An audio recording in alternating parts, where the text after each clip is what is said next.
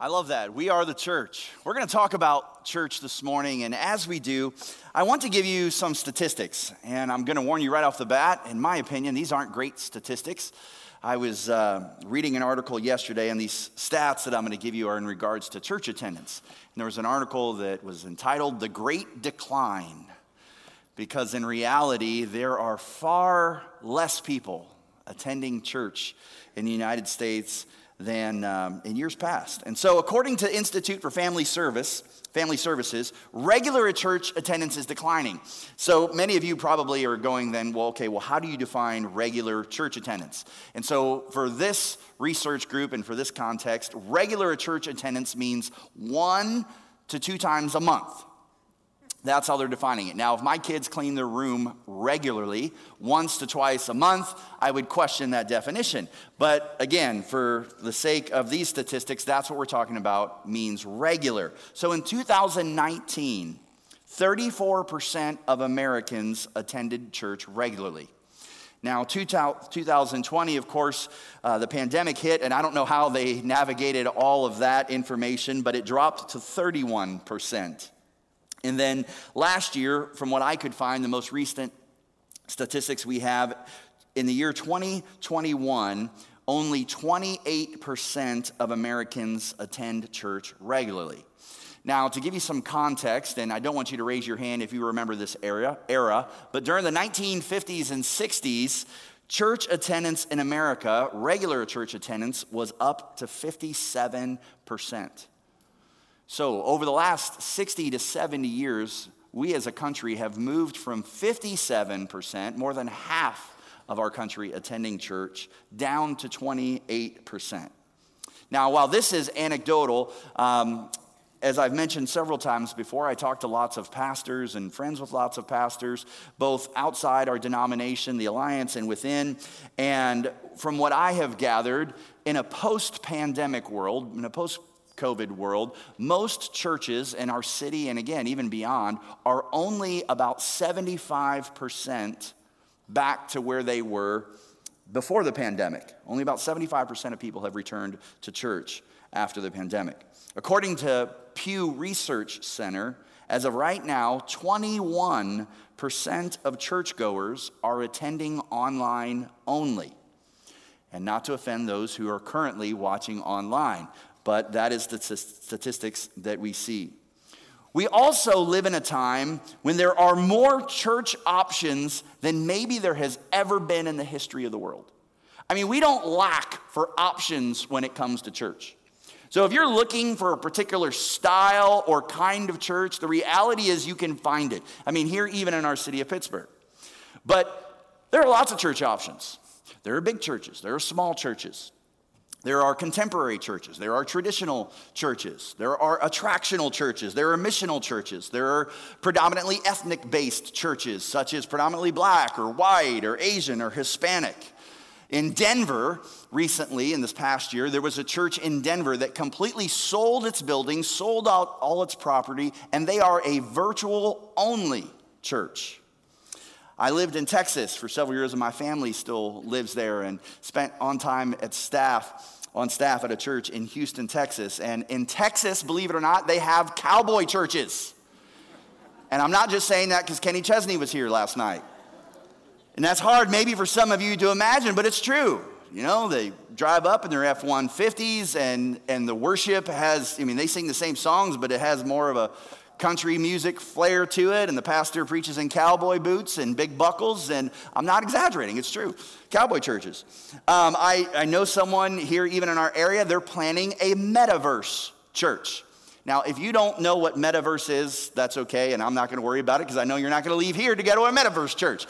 But there is a generation who understands what that is. And the point is, we are not short on the number of churches that we have. But it's amazing to me as I think about it, out of all of the options of churches that we have now, probably more than we ever have in the history of the world, we are seeing far fewer people go to church. Why? We're not short on the number of churches. But what I believe is that we have a lack of a proper understanding of what church really is. Now, before I go on, I want to be perfectly clear.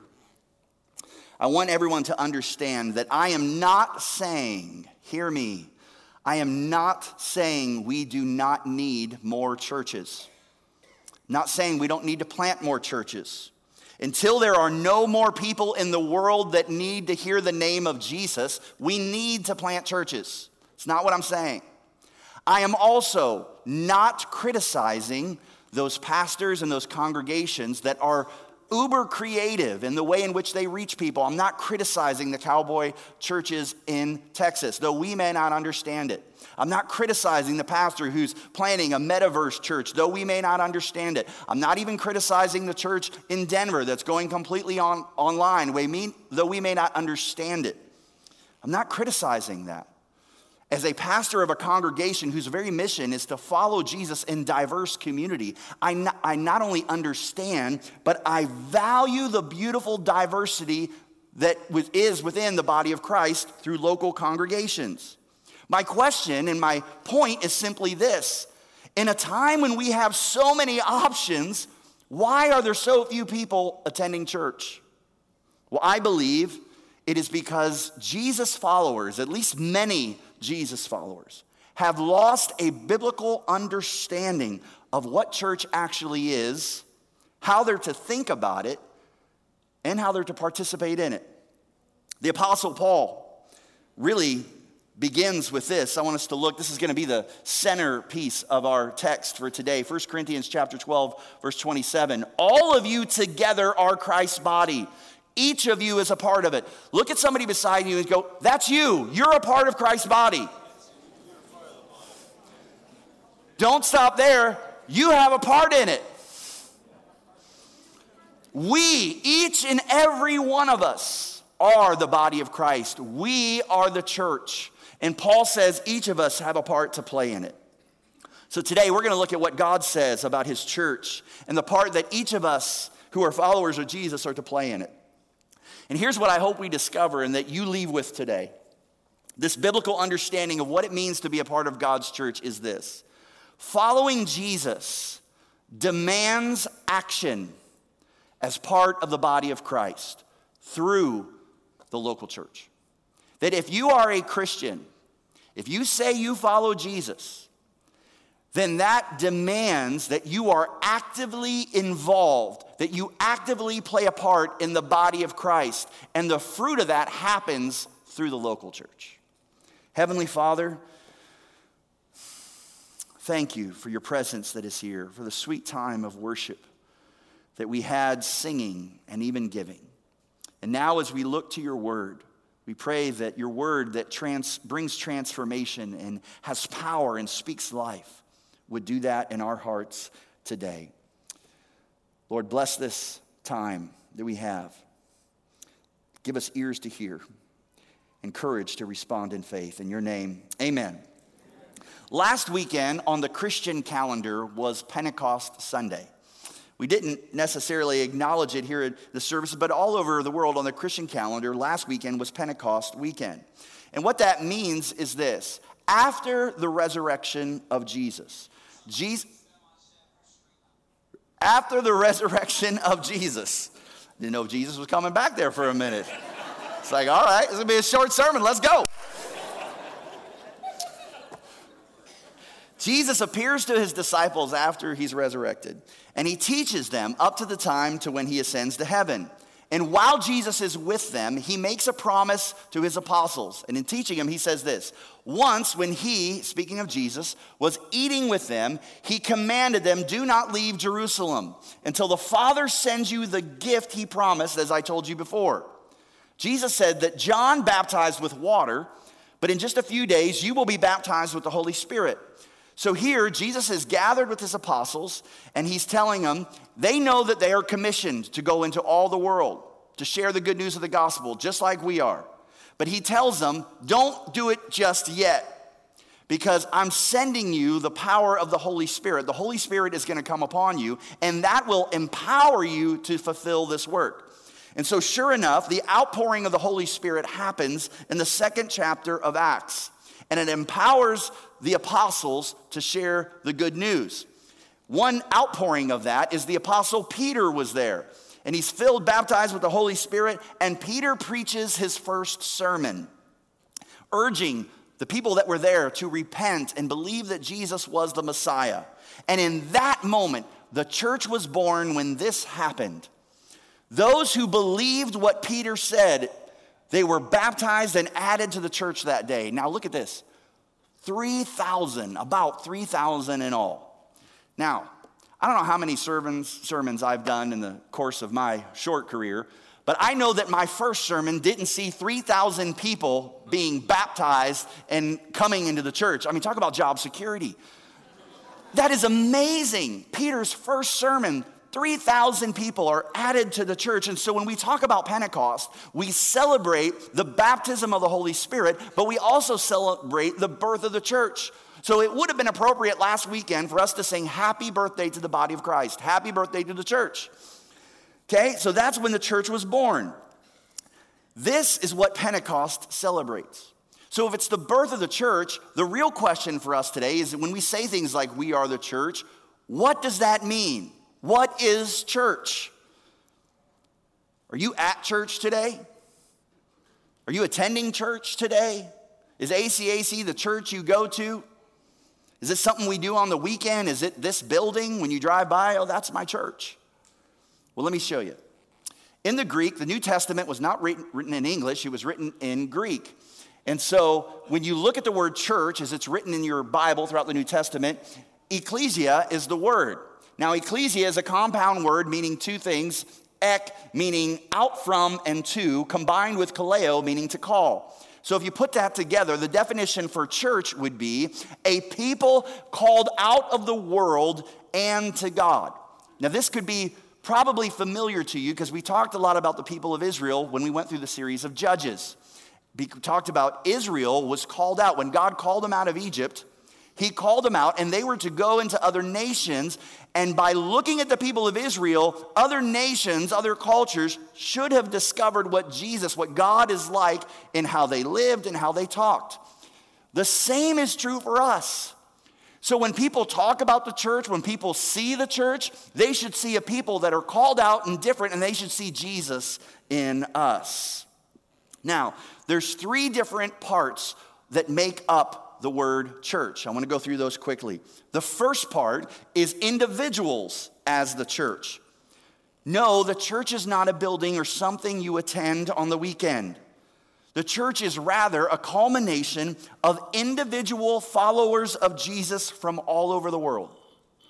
Without each person committing their life to Christ, without committing their allegiance to Jesus and his kingdom, there is no church. This is the church, individuals as the church. That's one part. The second part is the local church. Here, the local church goes from singular to plural. It's the coming together of these individuals who pursue Christ privately and now come publicly to worship him with their spiritual brothers and sisters. It's a local community of believers who share mutual beliefs, faith, and they surrender to Jesus. You have individuals as the church, and you have the local church. And then here's the third part. The third part is the global church. The global church is made up both of individuals as the church and the local church. The global church can be defined as the culmination of these local churches, local congregations from all over the world in every nation. You with me on that? So when we talk about church, yes, there's individuals, but it's also the local congregations which together make up God's global church. Now, after the outpouring of the Holy Spirit in Acts and the church is birthed, the church begins to explode. We see his followers, his apostles, now empowered by the Holy Spirit, going into all the world, going to different communities, and they begin to plant local congregations. We see this in the New Testament. Many of the books in our New Testament are letters written to these local congregations. Over the course of 14 years, the Apostle Paul helped and guided these churches who were scattered throughout Asia Minor, Greece, and Rome. The book of Romans is a letter that was written to a local congregation in the city of Rome.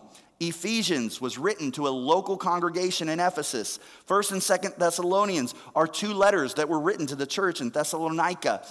Galatians was written to the church in Galatia. Philippians was written to the church in Philippi. Colossians was written to the church in Colossae. You getting the point?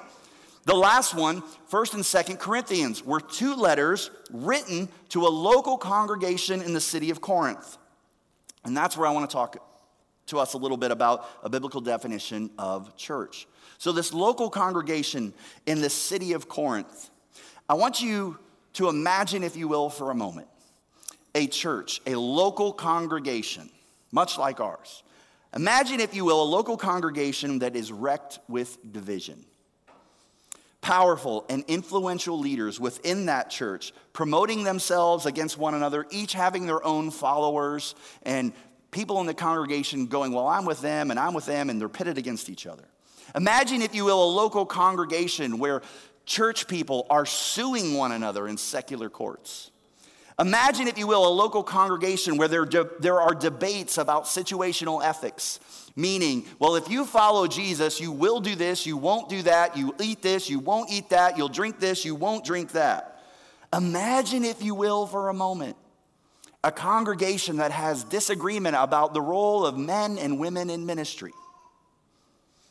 Imagine, if you will, varying opinions in the church about doctrine, like prophecy or speaking in tongues. I know it's really hard to imagine a congregation like that. We don't have any of those in the 21st century. Of course we do. Well, it's no different 2,000 years ago. This is exactly what was happening at this small congregation in Corinth. It's why the Apostle Paul wrote these letters. Now, the Apostle Paul, he planted this church in his second missionary journey. So if you will, let's talk about just the city itself for a second, talking about Corinth. The city of Corinth was a prominent city-state in the Roman Empire. In Paul's day, it was probably the wealthiest city in Greece. It was a major multicultural urban center. In fact, it was also a sports town. You may not have known that. Every 2 years, Corinth hosted the Isthmian Games in its massive stadium in Corinth. It was second to none, only to the Olympics. Now, I don't know if they were the city of champions or not, but it was certainly a sports town. In comparison, Corinth, being this urban, multicultural city, would have been comparable in ancient times. It would have been comparable to today of New York or Los Angeles or Las Vegas. And in the midst of this urban, multicultural city, this wealthy city, Paul plants this local congregation, a local congregation that was diverse, that had different ethnicities amongst it. Different socioeconomic people. There were rich and there were poor. Different political people. There were those who believed different doctrinally. There were old and there were young. Does this sound familiar at all? It's awesome. It's within this context that Paul instructs this congregation what it means to be a local church, and thereby giving you and I today a biblical understanding of what church should be and what it should look like. So if you would follow along, I want to read a part of this letter to you. 1 Corinthians chapter 12, I'm going to read a bit of text here, so hang with me, verses 12 through 27. Paul writes this: "The human body has many parts, but the many parts make up one whole body. So it is with the body of Christ. Some of us are Jews, some are Gentiles, some are slaves, some are free. But we all have been baptized into one body by one Spirit. We all share the same Spirit. Yes, the body has many different parts, not just one part. If the foot says, 'I'm not a part of the body because I'm not a hand,' does that not make it any less part of the body? And if the ear says, 'I'm not part of the body because I'm not an eye,' would that make it any less part of the body? If the whole body were an eye, how would you hear? Or if your whole body were an ear, how would you smell anything? But our bodies have many parts, and God has put each part where he wants it. How strange a body would be if it only had one part. Yes, there are many parts, but only one body. The eye can never say to the hand, 'I don't need you.' The head can't say to the feet, 'I don't need you.' In fact, Some parts of the body that seem weakest and least important are actually the most necessary. And the parts we regard as less honorable are those we clothe with the greatest care. So we carefully protect those parts that should not be seen, while the more honorable parts do not require this special care. So God has put the body together such that extra honor and care are given to those parts that have less dignity. This makes for harmony among the members, so that all the members care for each other. If one part suffers, all the parts suffer with it. And if one part is honored, all the parts are glad. All of you together are Christ's body, and each of you has a part in it. Now, to help us understand what Paul was saying, not just to that local congregation, but for us today, I brought something with me. Any of you recognize this? Now, when I received this in the mail today and opened it up, my daughter was like, "Dad, that kind of looks familiar." I don't know where idea she gets that from.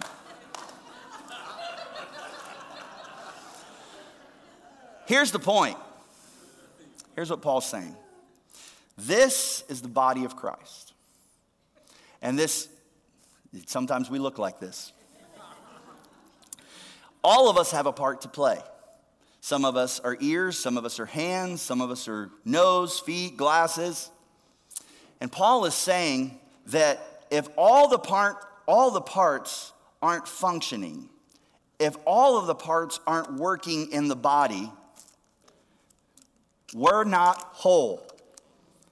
How many of that looks pretty dumb? And it doesn't work. Why? Because all the parts aren't there.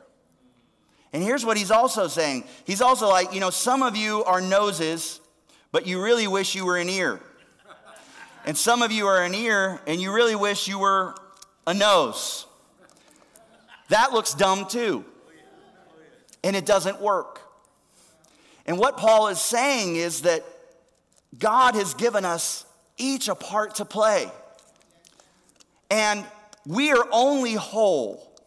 We are only functioning the way the body of Christ is supposed to function. Make sure we can see. When all of our parts are together and working appropriately. Not 80%, 100%. In the area in which you were gifted and supposed to be working. And the fact is that each and every one of us, God has given us gifts. He has graced every believer with unique gifts that only you have. Go to Romans 12, Paul talks about it. Again, he writes a local congregation in Rome, and he said, some of you are leaders and you need to lead.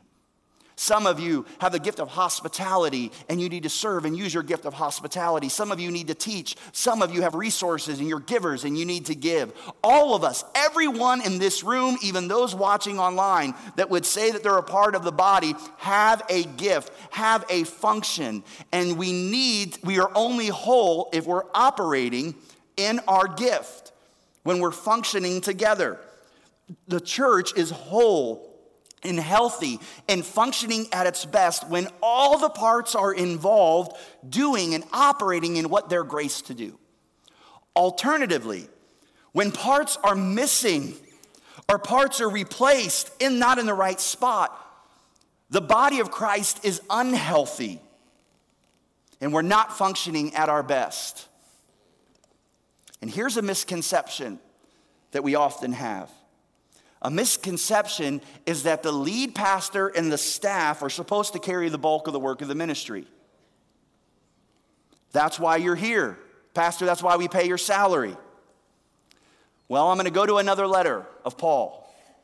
He writes a letter to the church in Ephesus, to a local congregation. And Paul says this, and speaking of the church, the local congregation, Paul says that now these are the gifts Christ gave to the church. He gave the apostles, prophets, evangelists, pastors, and teachers. And now, I have a job responsibility, but I have a job description. I haven't looked at it in about 2.5 years, but I have one. I don't remember, but if not, every person that works here on staff, starting with me, this is the biblical definition of what it means to be a pastor. Paul says it. Their responsibility is to equip God's people to do his work and to build up the church, the body of Christ. According to the Bible, my job as lead pastor of this congregation is to equip you, build in you, empower you, and release you to do the ministry of the kingdom. It is not the sole responsibility of me and the staff. We don't, shouldn't, and won't pay our staff to do all of the work, but rather it is our job again to build, to equip, to empower, and to release all of the parts of the body to do God's work.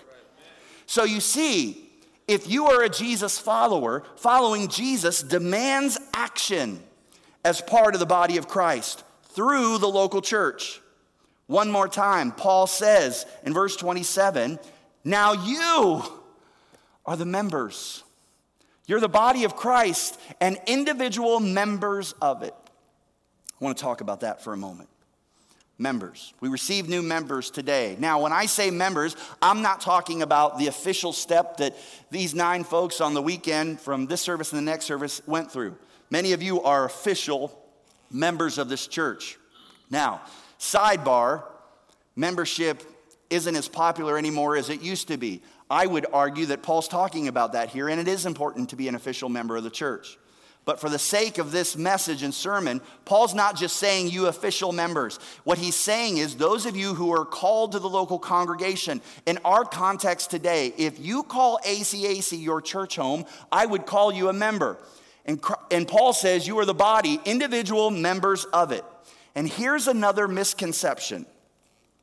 There is a misconception that we often have about church revolving around membership. What does it mean to be a member of a church? Again, I'm not talking about even official membership. What does it talk to be a member of a local congregation? Let me give you an example, another one. Many of you know I love golf. And when you're a golfer, there are country clubs that have some really nice courses. Now, I am not a member of a country club. I have 2 brothers, younger brothers. My youngest brother, his name's Austin. He's 14 years younger than me, and I will fully admit he's the best golfer in our family. He played golf in college. In fact, he married one of the girls that was on the girls' golf team, and they're phenomenal golfers. They live in they live in Tulsa, Oklahoma, and they now have a small child, and they're expecting another one in September. But before that, years ago, I always called them dinks. Dual income, no kids. You do the math on that. And Lord bless you if you're a dink here today. You got extra money to go around, and they're a member of a country club. And I remember going down to Tulsa this one time, and he would take me to his country club and play golf, and they're bringing you iced tea and hot dog, and you get the prime tea times and everything. And it was probably a whole like 12 or 13. And again, my brother's kicking my tail. He's a far better golfer than me, but he was a little sideways on his driver that day. So he gets his phone, calls the clubhouse, and he's like, hey, so-and-so, whatever his name was, I'm not hitting my driver real well. Can you bring me that new ping driver down and let me try it out? 3 minutes later, this golf cart comes flying down, brings him a new driver, and I'm like, what the world is this? You don't get that at Shenley Park, I'm telling you. Okay, so whether it's a golf country club or whether you're a member of some other club, we understand membership means perks. Membership means you get privileges. Membership means others will serve me. Just pay the going rate, and you can have other people take care of you. Here's the tragic thing about that. A lot of people take that view and definition of membership and they put it on the church. Well, this is my church, Pastor, so you should play the music the way I want it. Look, Pastor, remember who pays your salary. If you don't do the program or the ministry I think is important, I'm going to withhold my check. Pastor, I've been a member of this church for 30 years, so you fill in the blank. Now, completely honest with you, I don't hear that here at ACAC. I don't, and I don't feel it. So that isn't coming from a place where people are saying that to me. They're not. And I pray we never will. But what makes it funny is you all know people who do think like that. You get the point. And the unfortunate thing is comments and attitudes like that reflect an unbiblical view of what it means to be a member of a church. You see, for them, membership is about receiving rather than giving. It is about being served instead of serving. It is about rights instead of responsibilities that we have. It's about entitlements instead of sacrifices. A biblical understanding of membership entails giving rather than receiving, serving rather than being served, our responsibility rather than our rights, and sacrificing rather than feeling entitled.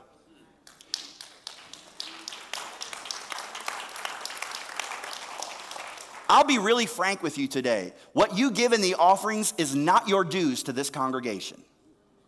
You don't pay dues to the church. You don't pay dues to the body of Christ. There is only one person that has ever paid the fulfillment of those dues, and his name is Jesus Christ. And he paid more than any of us ever could on the cross of Calvary. He paid the dues so you and I could serve him and do his work. So as I close today, I want to speak to the ACAC members, not the official members. I'm talking about the folks who call this church their home. Whether you have been here for 30, 40, 50 years, or whether you've been here for 3 months and you're like, I just feel God has called me home. I'm so grateful for that. But as your pastor today, I want to speak to you. If you're a guest today, if you're watching online from a distance and this is not your church home, you can end the feed right now or walk out and I won't be offended. But as your pastor, I believe you need to hear this today. I want to remind you of our mission. Our mission, why we exist right now in this season at ACAC. We follow Jesus in diverse community. And here is how we do that. We do it by remembering the markers of our DNA, which are, we are spirit-led. We pursue God's presence and we proclaim his truth. We love people where they are. We are a diverse community of faith, and we strive to become more like Jesus.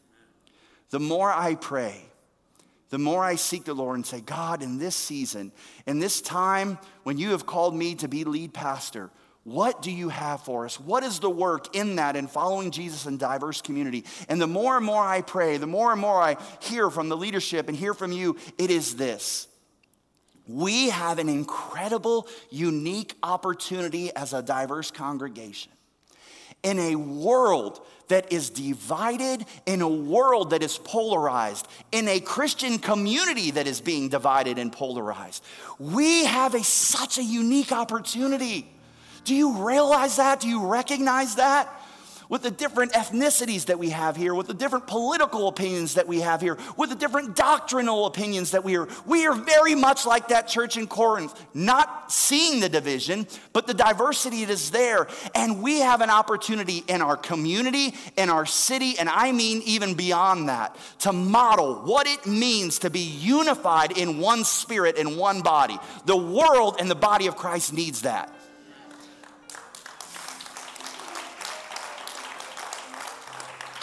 But here's the thing, that is not just on me, and it's not just on our staff.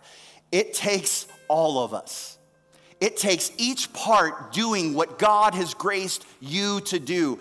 And if I can for a moment, some of you, I want to speak to those that are watching online. I'm not talking to those, there are some that you can't be here because your kids or you yourself are still at risk, and because of COVID, you can't be here. There are others that are missionary workers, or you're watching from a distance and you're not here locally. That's fine, but there are a lot. There's a 21%, according to the Pew Research, that says you are online only. You cannot be an active member of the body of Christ way out here.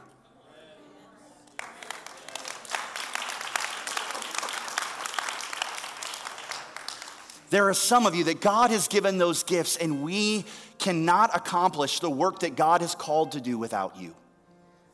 And it's time, to be frank, you step up. Otherwise, we're functioning at 60, 70, 80%. We need you. Each and every one of us have the same amount of time. You can't pray and ask God to give you more time. We each get 24 hours in a day. But each and every one of us have to go before God and say, God, I've got this amount of time. ACAC is my church home. I know that I have a part to play. Will you help me discern the amount of time that I am to give, that I am to use to fulfill your purpose through the local congregation in which you've called me? There are some of you that have talents. You are graced. Each of you are graced to do certain things. Some of those talents are working with kids, young kids. You love it. Some of you, it's teenagers. Some of you are gifted in leadership. Some of you have the gift of hospitality, and you just, when people talk to you, they're just drawn in. We need your gifts in the body of Christ. There's some of you that are great in working with your hands, and this local congregation needs that gift. There are others of you that can sing and play instruments. We need that gift. There are even some of you that have incredible minds, and God has blessed with resources. And He's not called you to hoard those resources and store up treasures here on earth. You could resource and fund the ministry that God's called us to do, and that's the part He's called you to play. Each of us have a part. And we have to be functioning, active members in the body of Christ. One simple step. Actually, I'm going to give you two simple steps. Because it's like, well, how do we do this? Where do we go from here? One simple way is after and before service, all of our staff, they know my heart. I've instructed them, I need you here. I need your presence here. Because this is the one time of the week when we connect with you. And I said, I need you in the lobbies. I need you shaking hands and kissing babies, so to speak. When you see our staff, we need to know. Just this past week, a gentleman in our congregation retired, and he reached out to Pastor Blaine. He said, I'm retiring, and God's given me some gifts, and I just want to know how I can help. That's the spirit that we need. And it may take you giving that first step. Pastor Blaine will buy you breakfast. Pastor Ross will take you to Lone Star Steakhouse, whatever it is. We want to connect, but we may need you to take that first step. Another easy way is this. You received this card when you came in. There's a QR code on it. Many of you know how to use that. If you don't, you just put your camera up to it. But even if you don't, right now today, there's people in Simpson Hall, there's staff in the front lobby and this lobby. And, you know, we have a technology piece, and I don't want to go too deep into this, but one of the knocks of being a large church is, you know, you could disappear for 3 or 4 weeks. I don't know everybody. Some of the new members that joined today, a couple I just met for the first time. And one of the knocks on a large church is, you know, you can disappear. Now that's where it's on me. What do we do to stop that? One of the tools we use is a technology piece called Planning Center Online. You don't have to remember that. We use PCO for short. It's kind of a digital version of notebooks. And one easy step, we're not going to go into it today, but when the hub opens, we're going to give you more. It's a way in which you can help. We can know you're here, and we can connect with you, not to track you, but just to support you so that if you're in the hospital, if you're gone, we can say, hey, Joe hasn't been here in a while. Can we follow up with him and ask, is everything all right? How can we help? What you could do today is, many of you are already a part of that. We just want to make sure your information's up to date. For those of you that are new, 3-4 months, we want to know you're here. We want to know and ask what gifts you can have. And so go there. It's a simple way of just putting in some personal information. We're not going to sell it or bombard you with stuff, but it helps us. And again, when that hub opens, and we do that in January, we're going to hit the ground running. And we want to get every part connected to the body where they're supposed to be. Would you stand with me this morning?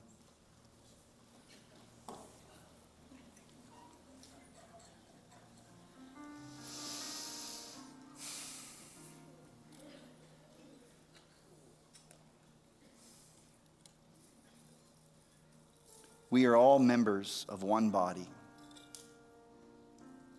And you have called each of us to be a part of it. Father, some of us are hands and feet and eyes. Some of us are a voice. From the youngest to the oldest. And God, I pray that you would help us all be functioning, active members. Lord, I seek your forgiveness For times when I've carried that burden of thinking that it's on me, it's not. It's on all of us. Pray you would help me. Pray you would help our staff to build and to equip your people, to position people where they can be graced to succeed in what you have gifted them to do. Lord, do that in us to accomplish the incredible calling that I know you have for this congregation. In the name of Jesus, amen. Before you leave today, two quick things. One, I want to remind you of a meet and greet. It's not just for those, if you're here for the first time, I would love to meet you and say hello. Other staff will be there. But if you're fairly new, maybe you're a new member today and we didn't get a chance to really talk much, but if you're here in the last 3 to 6 months, right to my left, there's a visitor center. We just want to say hi. It's a great chance for you to meet other people too that are fairly new to ACAC. And last but not least, this is especially for parents, okay? If you're going to do this on PCO, it's a technical thing, but if you have kids, say Sally's in 3rd grade or she's just finishing 3rd grade, you're going to log in and you may see it says Sally's in 4th grade. Don't change that. Here's why. This was move up weekend. So little Sally went from 3rd grade to 4th grade, and if you're already in children's ministry, they did that. And if you change it back, we don't want to be demoting all of our kids. All right, you with me on that? God bless you. Thanks for being an active part of ACAC. See you next weekend.